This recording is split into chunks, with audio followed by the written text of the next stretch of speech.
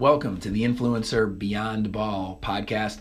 I'm Jim Cavale, and we have a treat today because we're going to be talking to NFL All-Pro running back Tiki Barber, former NFL All-Pro running back, that is. Tiki had a great career with my New York Football Giants, but in this interview, he's going to not only talk about before the Giants, but also after the Giants, and how his mindset beyond the game, beyond ball, was always really there.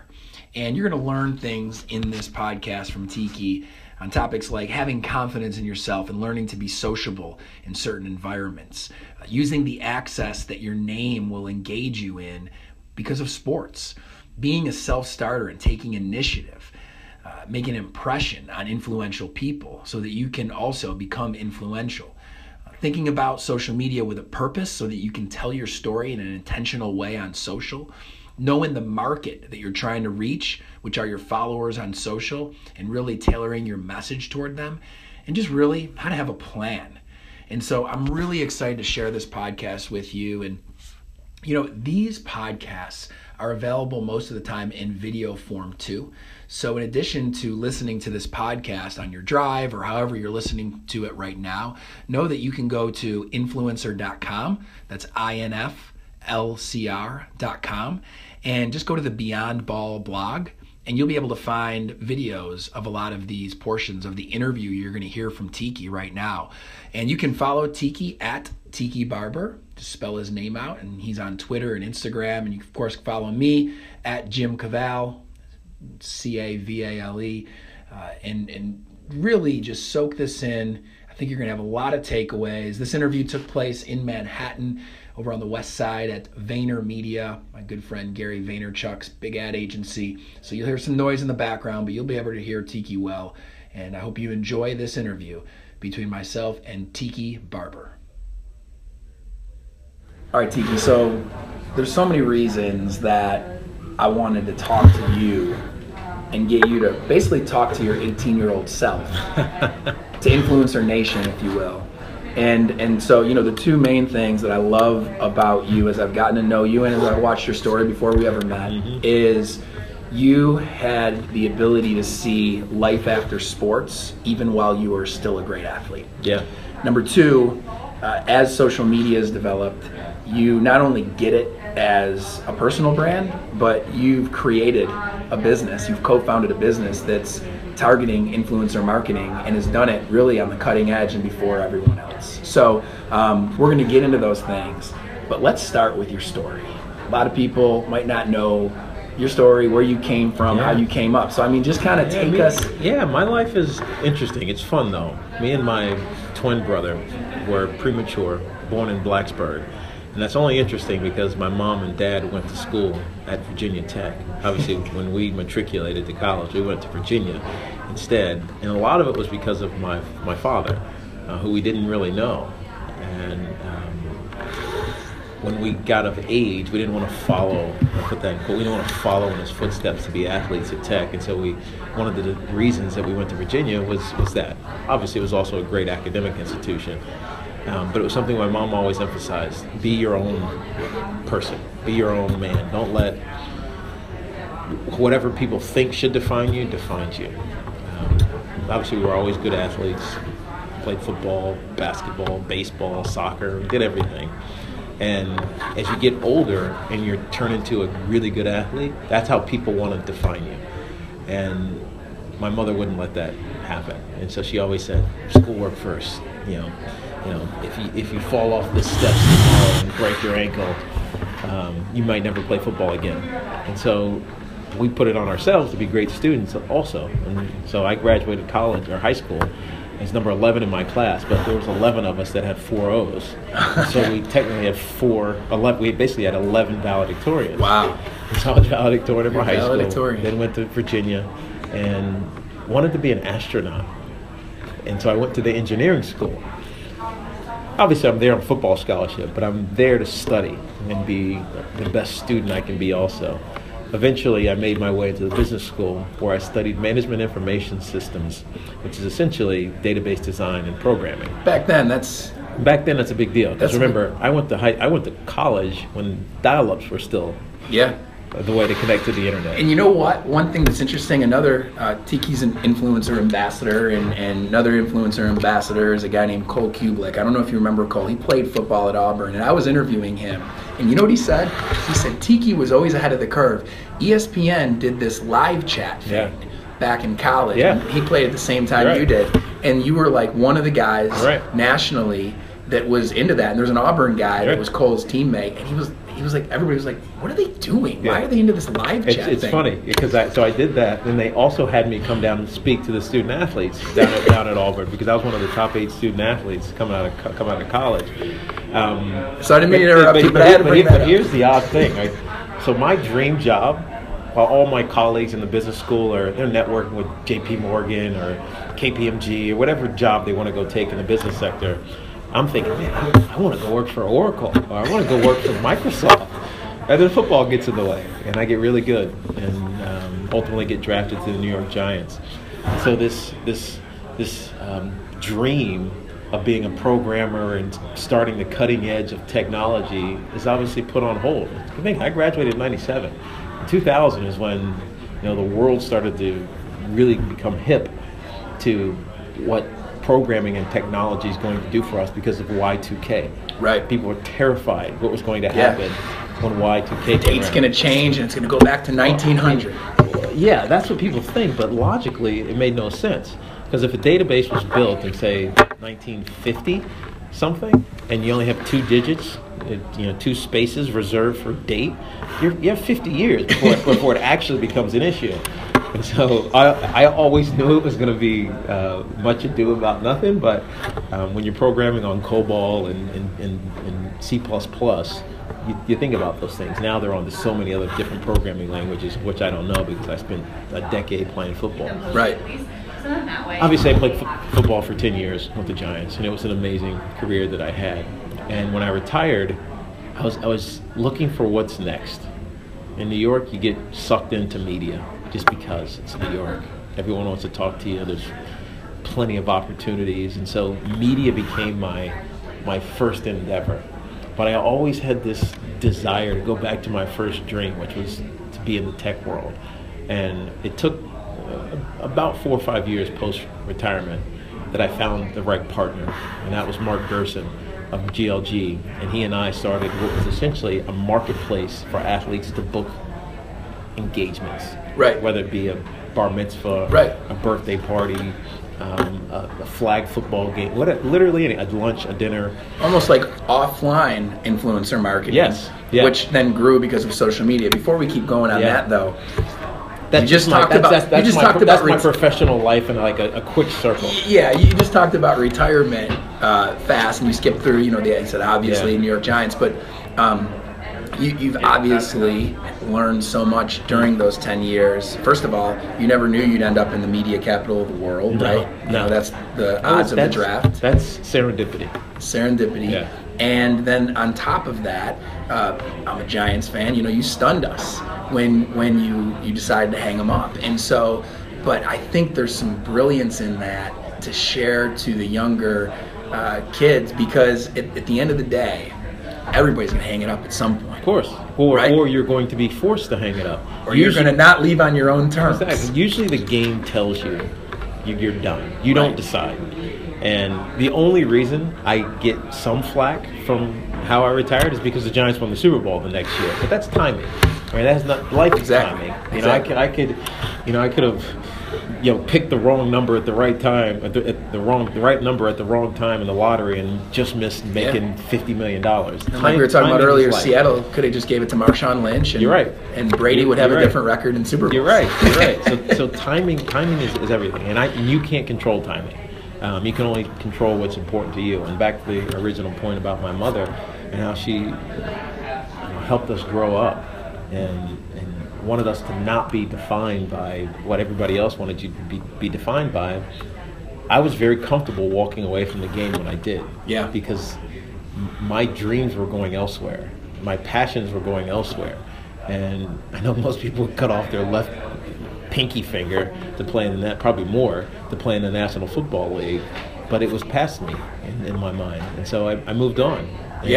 it was the right thing to do. Yeah. It really was. I love how you still own that decision and still know it was the right thing to do, but I also love how you own it in a way where you did it on your terms. Yeah. And so for many players, it may not happen on their terms. It may happen after college, even though they play at a Power 5 school.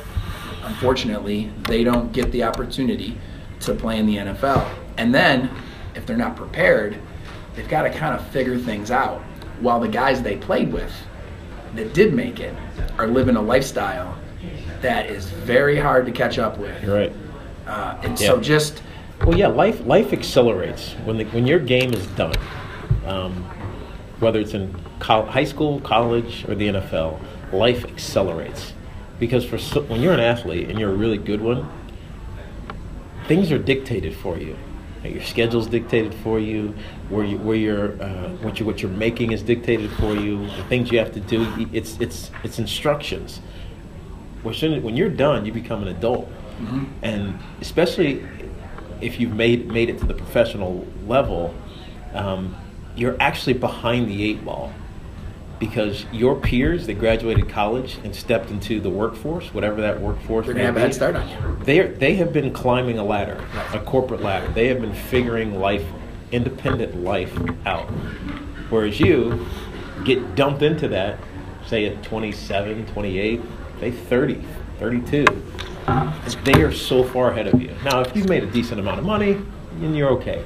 But not all guys do. And in those that do, don't all often conserve it appropriately. And so the professional world, regardless of the money you've made, has passed you by if you've made it professionally and then retired. And so to catch up is hard. Right.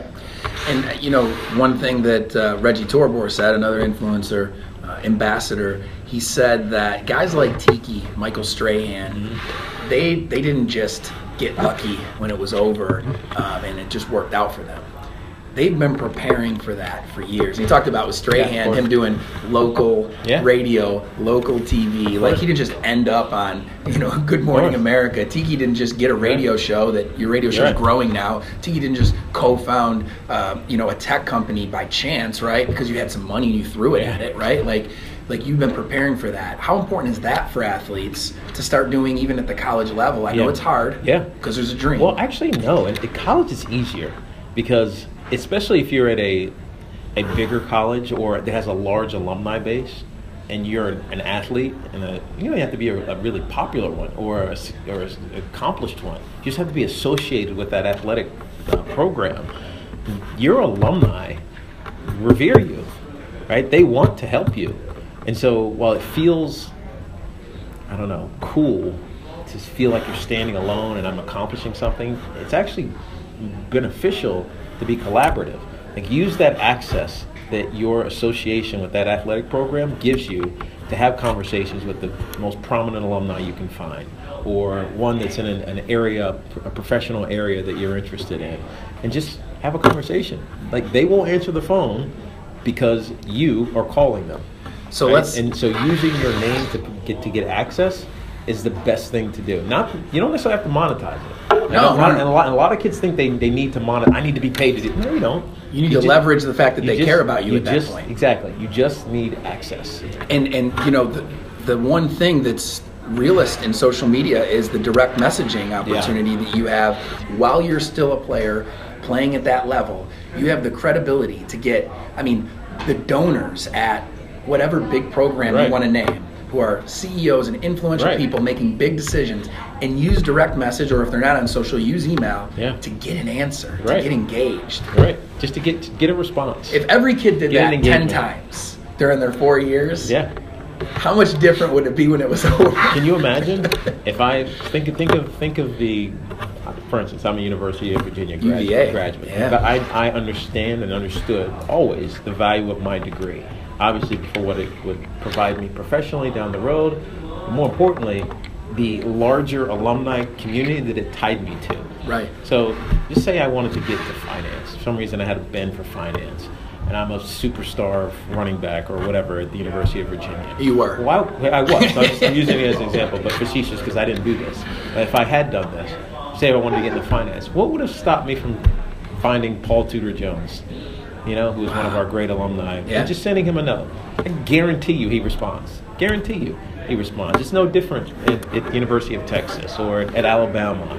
There's some executive who is a huge football fan or baseball fan or basketball fan and would love to engage with you or at least answer your question, be of assistance. And I think they'd be impressed too. Not only would they think it's cool because you have the social capital, we'll call it, because you're playing, but also they'd be surprised. Of course, because you take the initiative. This kid is taking initiative. He's a self-starter. You're self-starter. And once you make that impression on somebody, it lasts forever. So we are both saying that we wish we did that. Yeah. And so if you're listening or watching, like, you have to consider the platform while you've got it. That's awesome. Yeah, but the problem was it didn't exist. Right? It didn't exist when I was around. And I think that's a perfect transition. It didn't exist, and you say a lot of things about this topic, athletes and social, but one thing you said is, the opportunity for the school and their brand to collaborate and work together with the athletes and their personal brands it's almost like they can borrow each other's brands. It's an amazing opportunity, and it's not being done by either, instead other people. Yes. Outside influences are using those brands for whatever reason. Some of it's good, some of it's selfish and monetized outside of the entity that we're talking about, the player or the university. And so when I think about how social media should work, I've never been one to just throw random things on social media. You have to think about it with purpose. And there's a story that I'm crafting. And everybody tells stories. The oldest way of communication in humanity, to be honest with you. It's how history has gotten passed down. Everything you do, you have to think about is telling a story. And this is who I am. This is what I care about. This is what's interesting to me. And with the hopes that on the other side of that story, you'll find like-minded individuals who will say, oh, I like that too. I'm interested in that too. I really like this guy's personality. I want to be associated with him. And if you get enough of those, then brands start taking notice. And you become what we're describing, or now has become the catchphrase, an influencer. And I don't think enough athletes think of it that way. They think of it as their this isn't just for athletes, but this is all people, but we're talking specifically about athletes. They look at it as their platform to just be cool. Right. Which is okay, as long as you're not being destructive to that brand that you actually need to build. Well, I heard somebody say this. A very brilliant guy that's in this world said, I said to him, marketing is basically made up of three things on a triangle. You got the message, the market, and the media. Yeah. The media here are these different social tools. The market are your actual followers. Yeah. So if you have 100 followers and 60 of them are, let's say you're an NFL player, and you have 100 followers, 100,000 followers, obviously. 100's easy to remember. So you're 100,000 followers, you're AJ Green, and 60,000 of your followers actually are from when you played at Georgia. But yet your message, remember it's message, market, media, your message going through that media is nothing. You never post anything about Georgia. You're right. But yet they're following you because of your time at Georgia. When Georgia wins, why would you not post a photo of you when you played there with Go Dogs, the WGS, right? Like, you got to know your market. And that's what's missed a lot in social media. Who's actually following me? Who actually cares about me? At least as it pertains to social platforms. And how do I best utilize those that are following me? And as you maximize that, then you can expand. Then you can talk about things that are outside of your lane, so to speak. But you're right. It's not something that most influencers think about. Okay, so you're in a position now where you're way out of football, right? You're all over the place. You got a lot of cool things going on. You're part of a nonprofit. That's how we met. That is doing some amazing work, Culture City. You're doing what you're doing with your radio show, and then Thuzio and now Julius. How do you juggle your time and focus on what really matters and say no to all the noise, especially out there in this city. And just kind of catch people up on what you're doing with those three things and anything else. You missed the 6 kids that I have. And you have 6 kids. I'm a great delegator. I have a fantastic wife, Tracy, who my second wife, and we have 2 kids together, Brooklyn and Tegan, who are 3 and 10 months, and my older kids, 15 and 14 and 13, and now 7-year-old twins. They live in Greenwich, and it's difficult, but it works because of a good relationship with my ex-wife. But with Thuzio, one of my early, and really mine and Mark Gerson's early thoughts was we have to hire the smartest people that we can, those that we can trust to delegate duties to and empower them to make the right decisions. Not always second guess, not always say this is, don't have that pride and ownership. I'm squeezing so tight and owning that creativity is compressed and it's stunted, right? It's more like a loose hand where you want to guide but not crush. And so we hired great people. And so I feel confident and comfortable with my business, mine and Mark's business, and Jared, our CEO, who's also one of the founders, going in the right directions because we hired the right people to begin with. And that's hard, right? It seems like it's easy to find the right people. It's very hard. And people smarter than you, who are more talented than you, and you being okay with letting go, knowing they're going to do a better job than you would anyways. You're right. That's leadership. You're right. The coach that's coaching the Giants right now can't go out there and play. Cannot go out on the field. No coach has ever been on the field. That's right. The coach can only instruct and empower and trust that they're going to do the right thing. All right, so if you were talking to yourself at 18, we already talked about one thing you said you'd do, but just in general, what's some advice that you would give yourself now, being in the second of life you're in? So it's interesting with athletes, and I've had this observation for a few years. Not a lot of athletes are taught how to be social. I'm not talking about social media. I mean social. Like to have a conversation, to shake someone's hand, to take the initiative to meet someone. They're not taught how to do that. They're taught how to be great athletes.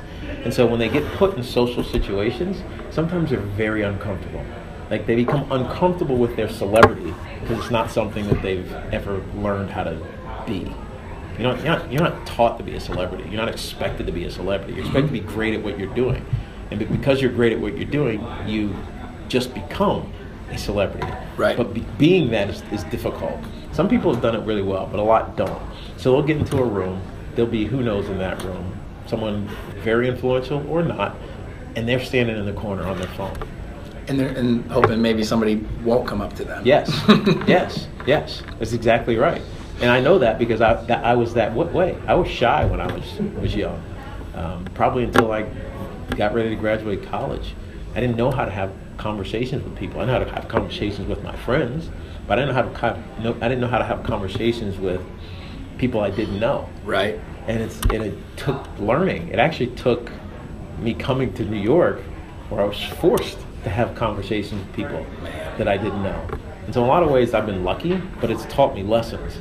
And so the first thing I would tell my 18-year-old self is have confidence in you. Right? Be assured of who you are, and don't worry about how people are going to look at you. Just be assured of who you are, because that allows you to feel confident talking to strangers, which is simple, but one of the most important things you can ever do in your life. That's great advice. I'm going to shift back to social media and athletes as we start to get ready to conclude this. I tell people a lot, it's funny to me, or maybe it's more ironic than funny, that some of the best leaders are leading college football programs, and everybody knows leadership is a combination of strategy and tactics, right? So no team goes onto the field without a strategic plan for that game. And then the players that are the most talented and best at executing that plan are the ones who tactically carry it out, right? This has been going on since the history of war. I mean, strategy, tactics. Yet the same leaders are running programs without any strategy for their student athletes on social media, knowing that their student athletes are definitely going to spend 90 or more minutes a day on it, doing the tactical. Yeah. So there's no strategy, and they're hoping. Yeah. They're hoping that they get it right, that they do it right. So which is not how any coach or administrator would ever expect a football, basketball, baseball, whatever team to find success. You would never do that. Never. And the brand of the school that has a century of history. Yeah. Look, we're in a different world. You know this. Yeah. We're in a different world now.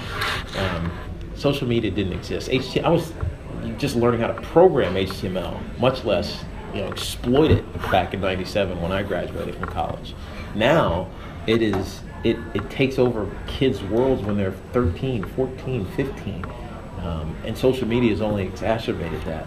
You have to have a plan, and you have to have programs to give kids their own plan as well. And if you can do it in collaboration with the university, then there's an enormous opportunity to create this shared branding opportunity that could be massive. And how you get there is the question that everybody's looking how to answer. Right. Obviously, it's complicated because of the NCAA and monetizing said brands. But I do believe at some point that changes. It has to. Yeah. Especially as we start celebrating 15, 16-year-old kids who are not even in college yet. And we know that they're going to be 1 or 2 years in an intercollegiate program, and then, putting themselves into the professional ranks. Right? How do you best capture what they bring, and how do you best monetize that for all parties involved? That's the question that's waiting to be answered when it comes to NCAA sports. Mm-hmm. And how you do that is I think simple, but complicated to get executed. Yeah.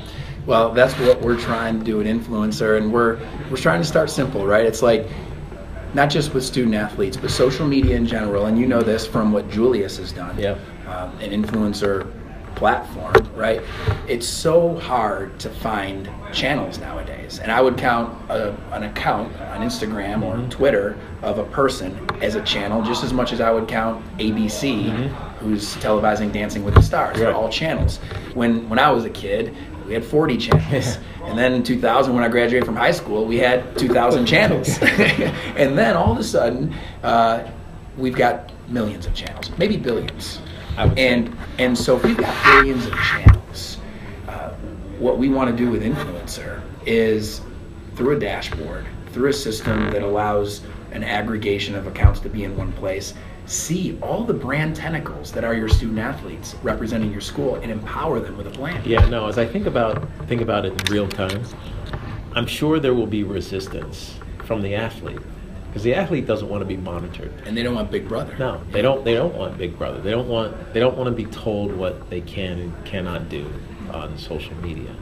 But in some ways, being held accountable, just like you are on the football field, is the most important thing that can happen to them. Yeah. Right? Because what let's say Nick Saban is teaching a left tackle that's going to help him win a game on Saturday afternoon and hopefully get to another national championship.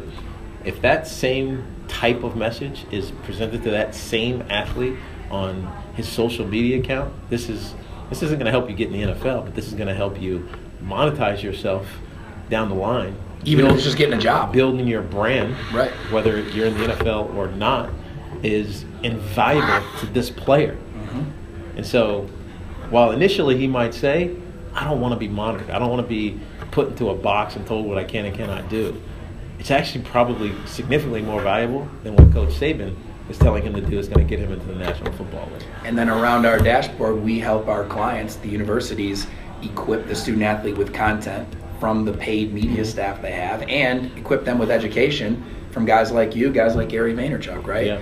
And so, full circle, that's our initial approach. But like you said, it's an ever-evolving field. And see, the beauty of this world, and it's no different than with my company, which started as Thusio and now is two businesses, Julius, which is a SaaS product, and the Thusio Executive Club, which is an event company. You're going to pivot.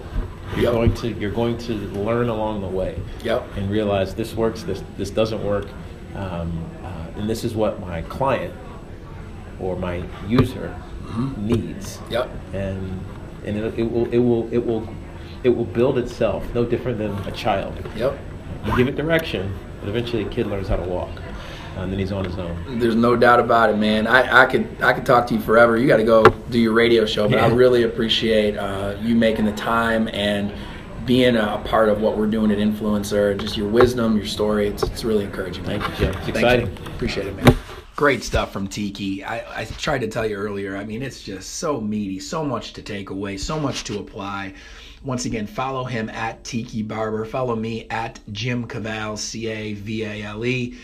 And of course, go to influencer.com and visit the Beyond Ball blog for more blogs on these topics where you can read keynotes and links.